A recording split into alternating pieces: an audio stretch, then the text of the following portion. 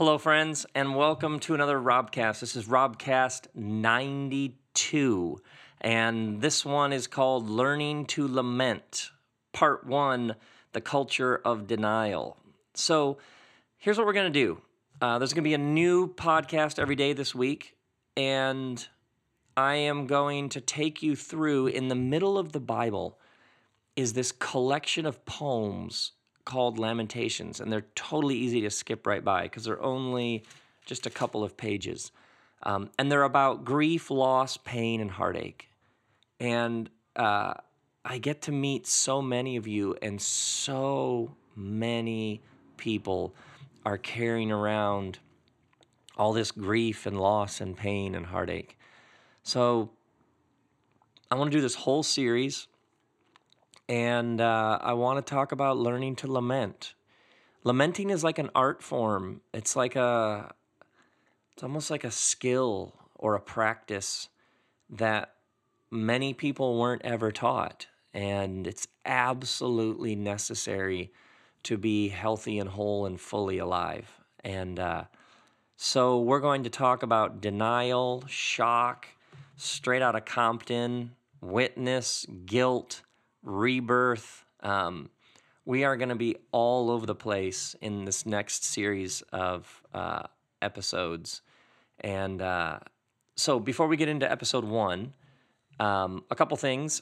We made an Everything is Spiritual 2 film. I made a film and did a tour in 2006 with a giant rectangle whiteboard, and then we made a new film based on last year's tour, which is all new content, and the whiteboard's shaped like a triangle. What more, what's not to love? And we just released the film. It's been out for about a week. The response has been just amazing, and I'm totally excited for you to see it. The film is 1 hour and 55 minutes, and it's all over the place, but it's on YouTube for free. So Everything is Spiritual, and you can find it on YouTube. And then a couple announcements about how to be here. We're going to be doing Belfast, Northern Ireland, the How to Be Here experience on Saturday, August 6th. So we just added that.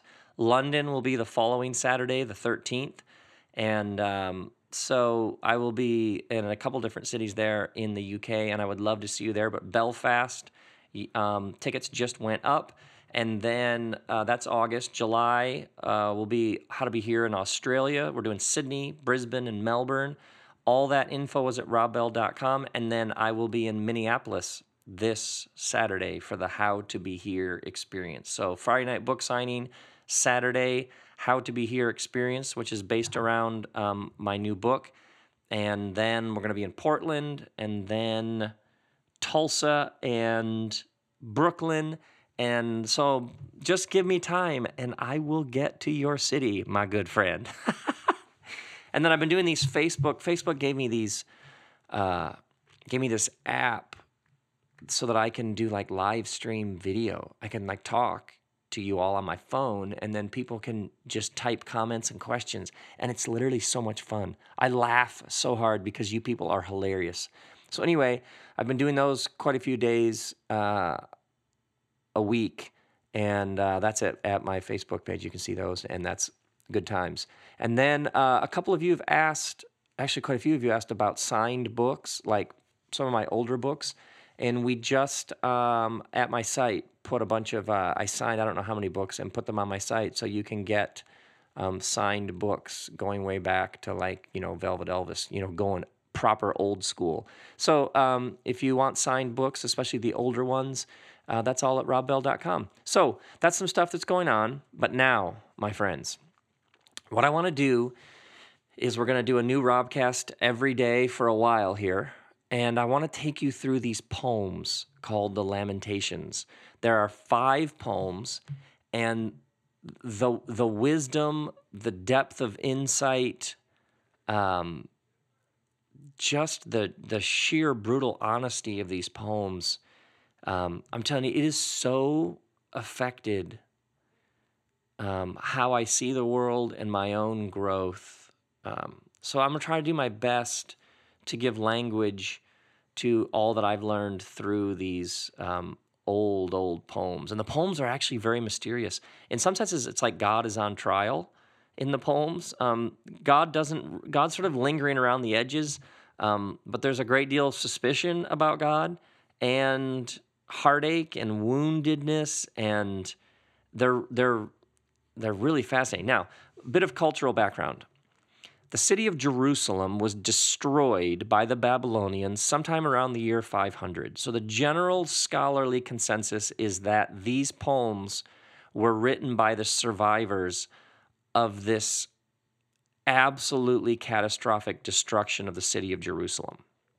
The city of Jerusalem was where the tribe of Judah lived. The general belief is that the other tribes of Israel weren't affected like the tribe of Judah was, but that this particular tribe within the larger Jewish tribe living in Jerusalem experienced incomprehensible devastation and destruction.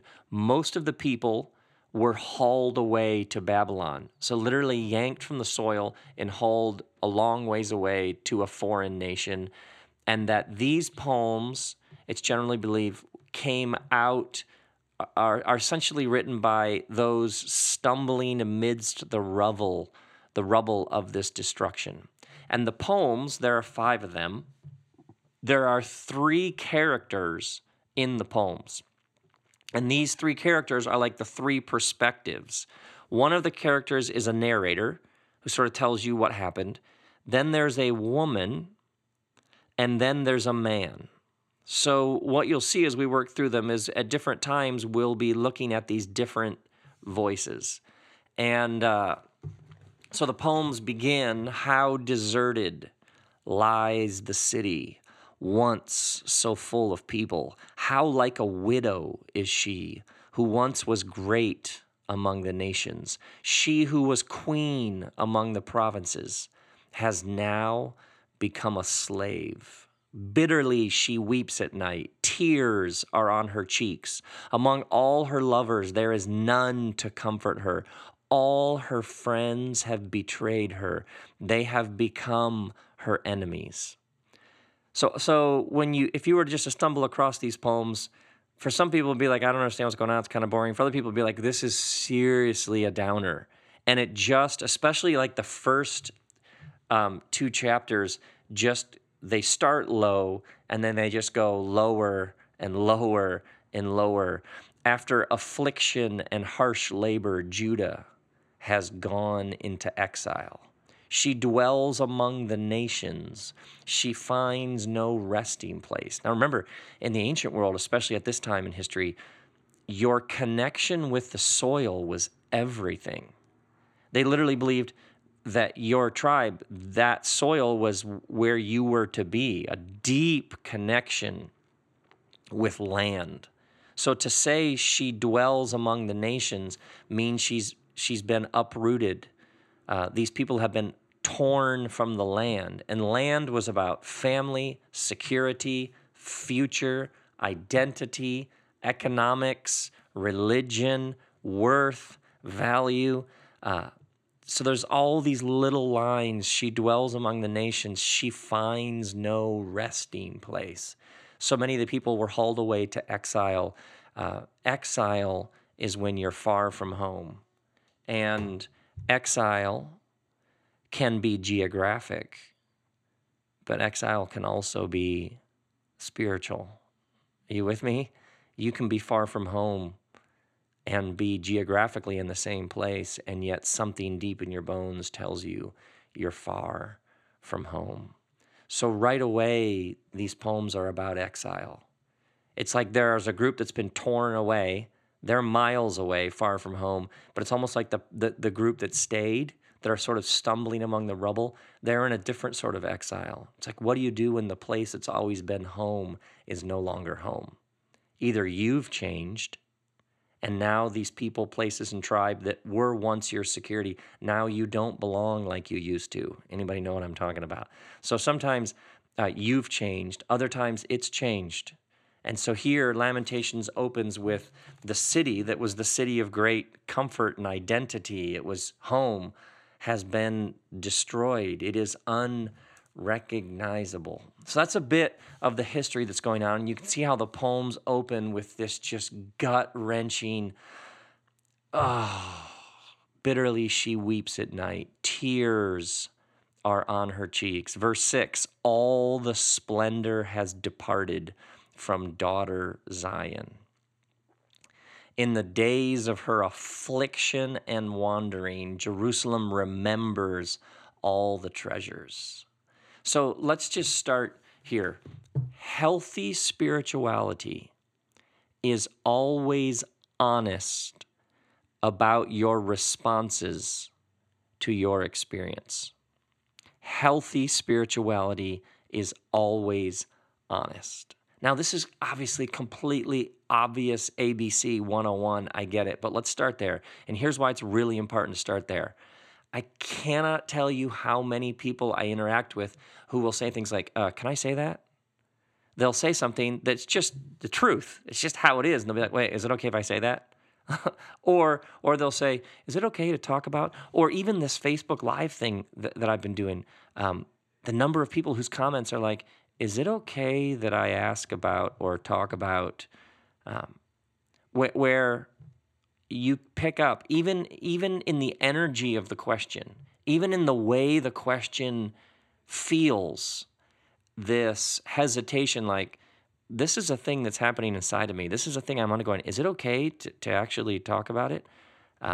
Or sometimes people, and this happens so often, people will apologize. They'll say something like, I'm sorry, I might not be making a lot of sense.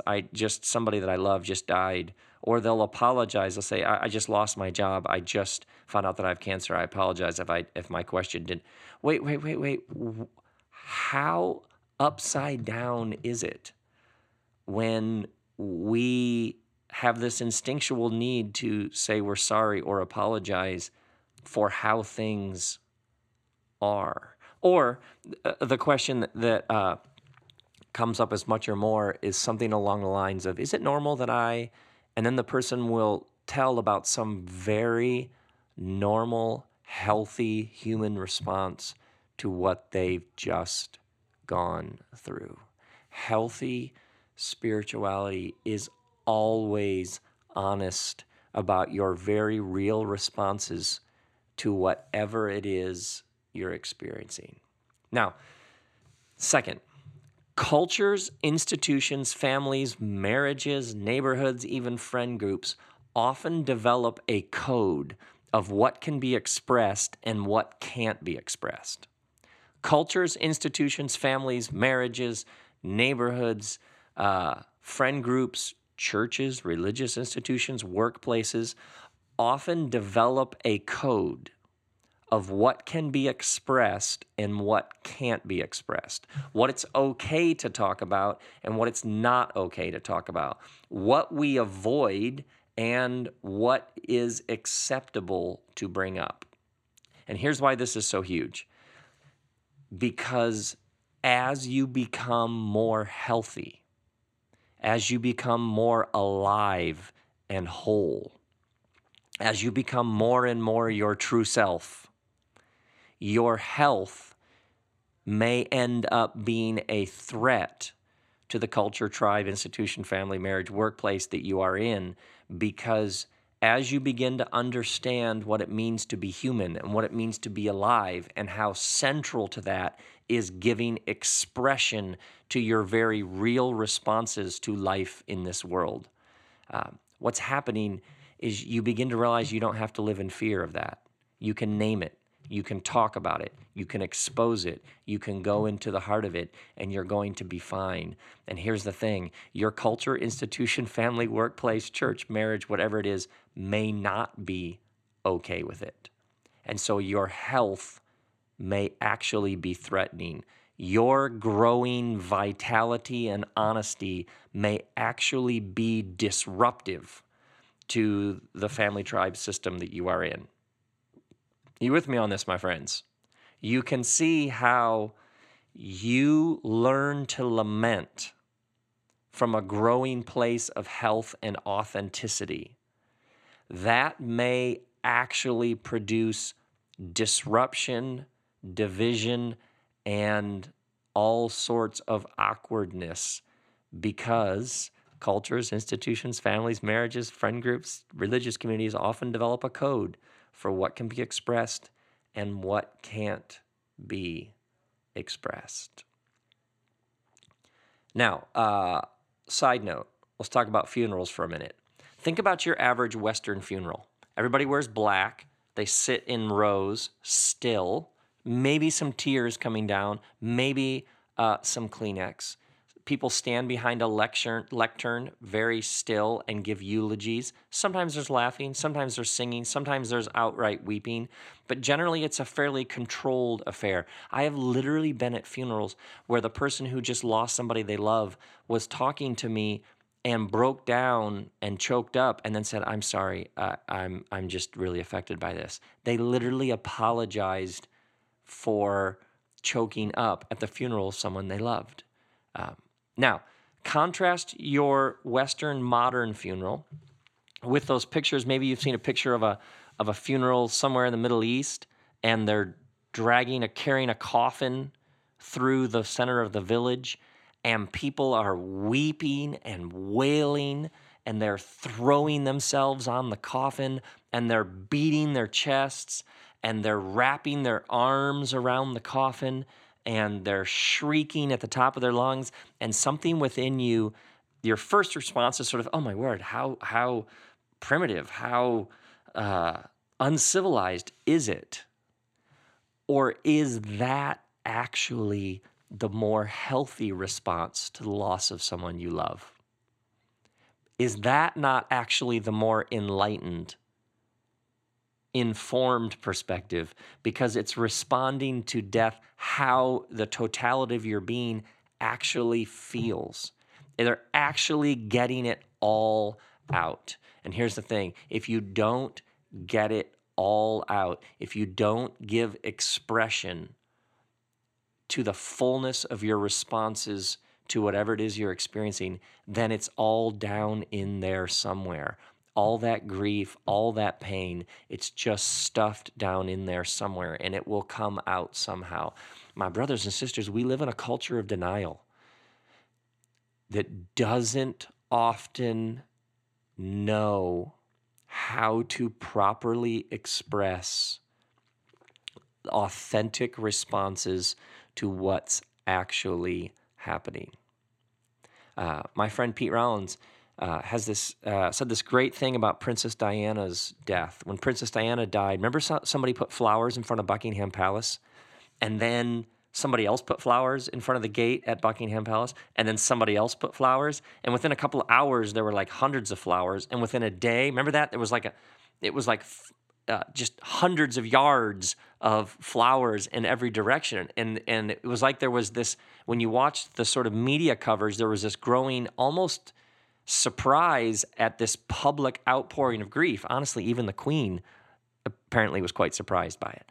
And my friend Pete Rollins had this great comment. He said, it's what happens when somebody public dies is it gives everybody else, it's almost like a release valve, a way to express everything that they've had down in there that they haven't known how to express.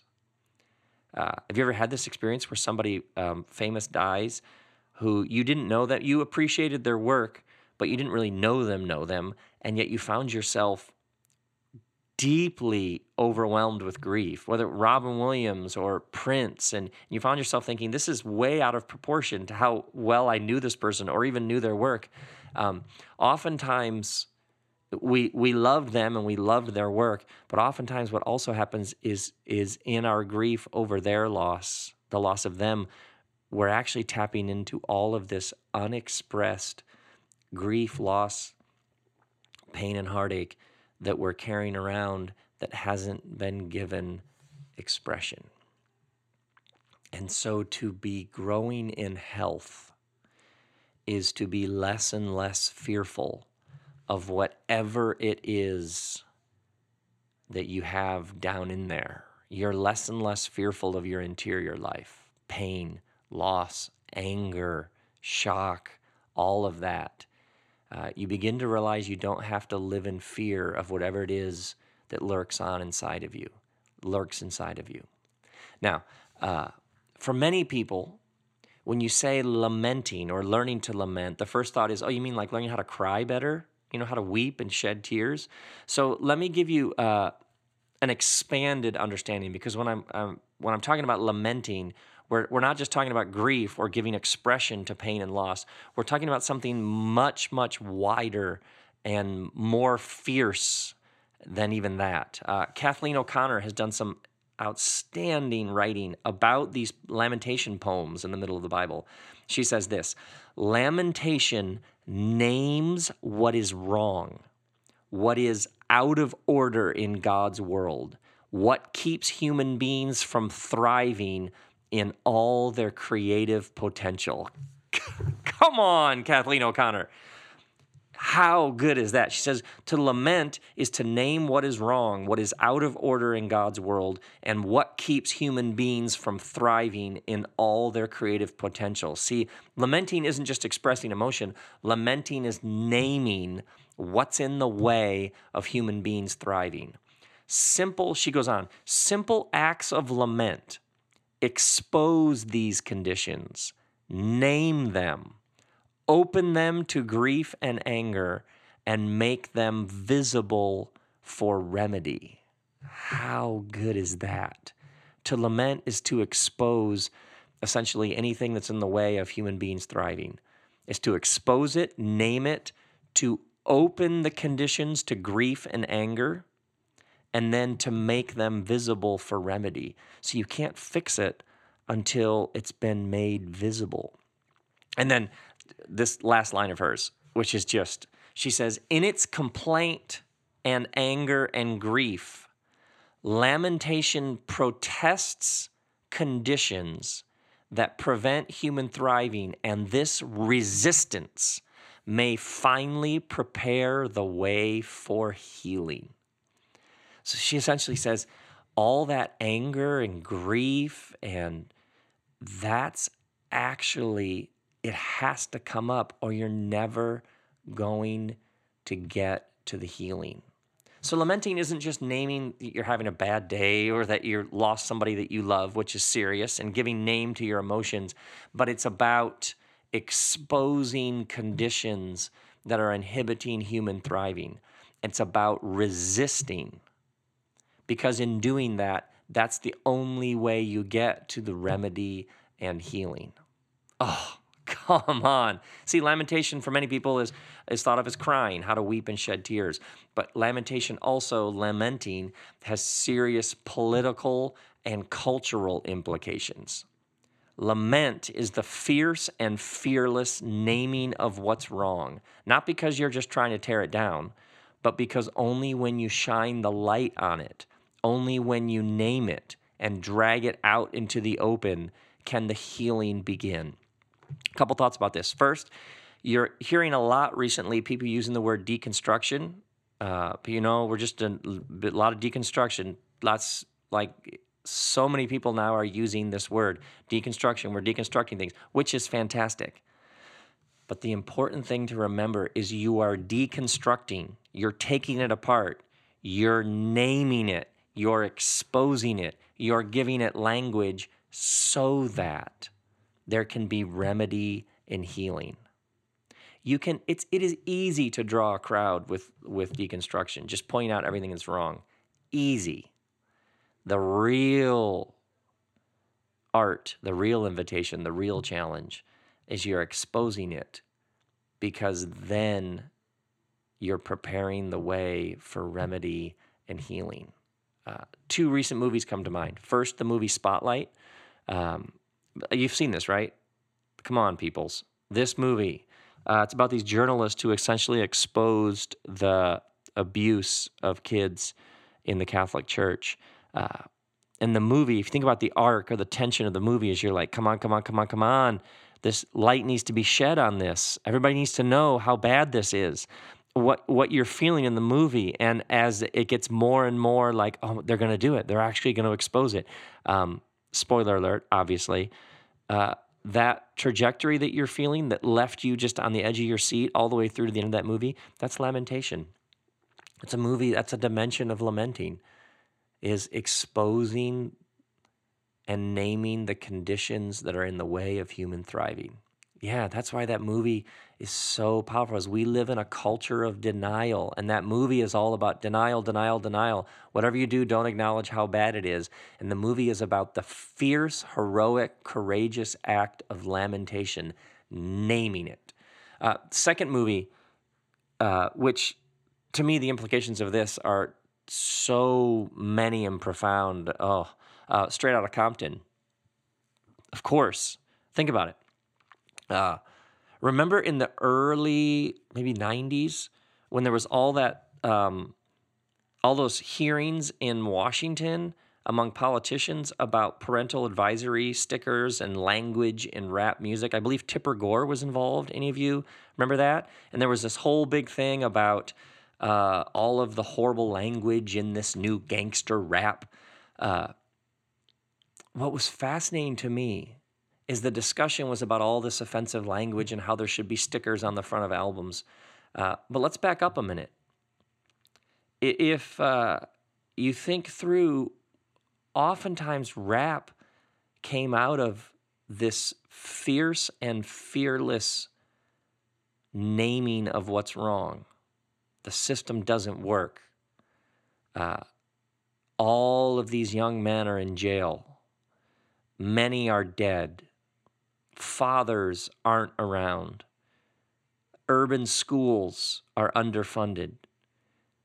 And often, a lot of that early rap, especially that early 90s, it was naming the pain. It was giving language and expression to what it feels like when no one's listening and no one sees the injustice and the loss and the violence. Yeah, and think about your experiences when you experienced injustice, when you were wronged, when somebody took advantage of you. Anybody here, did you ever say something and nobody listened? And what happened? You got angry. You got really angry. And what happens when you speak up and no one listens? You get even angrier. And then what do? You spike your language, right? You start using language with more electricity to it. Of course you do, because you're trying to get somebody to notice, because there's an injustice, there's a wrong, something is out of order in God's world. And if you're lamenting, you're still alive. Yeah, you're still in the game. And what's fascinating, I look back on it now and all of a sudden I'm like, oh my word, stop arguing about the sticker on the album and whether or not this language is acceptable or culturally appropriate for kids, and I'm whatever. If you're, yeah, fine. Argue that all you want. But the better question, I would argue the biblical question, is what kind of conditions gave rise to that language? And what you have in Lamentations is you have the timeless biblical reminder that the question is not the language. The question is, what are the conditions that gave rise to that? Yeah, because that's actually where the divine heart is. That's what God cares. God doesn't care about the sticker. God cares about the kind of pain and loss and abandonment and the breakdown of a tribe to such a degree that they would even need to give expression to that kind of pain. That's actually God's heart. Come on. Man, I'm getting all fired up here. Now, a couple thoughts to wrap this up, episode 1. And by the way, we're like 3 verses. Are we literally 4 verses into these poems? Because we're just scratching the surface. So a couple things. To lament is to refuse to be silent. To lament is to refuse to let whatever it is just simmer down in there. To lament is to rip open your rib cage and let it out. To lament is to expose, to name, to give language to whatever it is that is out of order in God's good world. To lament is to step further and further into a healthy, open, honest, authentic spirituality. And to lament means you may run the risk of disrupting. You may disrupt family, friends, tribe, workplace. To lament is a dangerous, courageous act. It is more and more about you being healthy, but it may actually produce all sorts of unforeseen disruption. To lament is to feel your full humanity. Yeah. Is there anything you got jammed down in there? My brothers and sisters, is there anything around you that is not right? It is out of order in God's good world, and it needs to be exposed. It needs to be named. Is there anything within you that you are terrified of? And to lament is to remember there's nothing inside of you to be afraid of. The ground of your being is love. You can drag it up, you can expose it, you can name it, you can process it, you can articulate it, you can give language to it.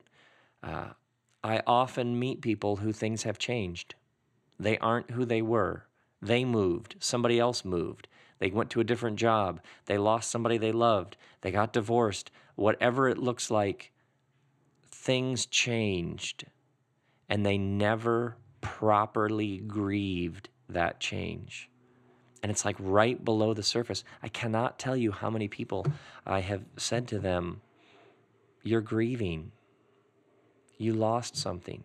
You lost something bad. You lost something good. You lost something. And divorce is a death. It's just that the other person is still alive. But divorce is a death. So is job loss. That's a death. It's a death of how things were.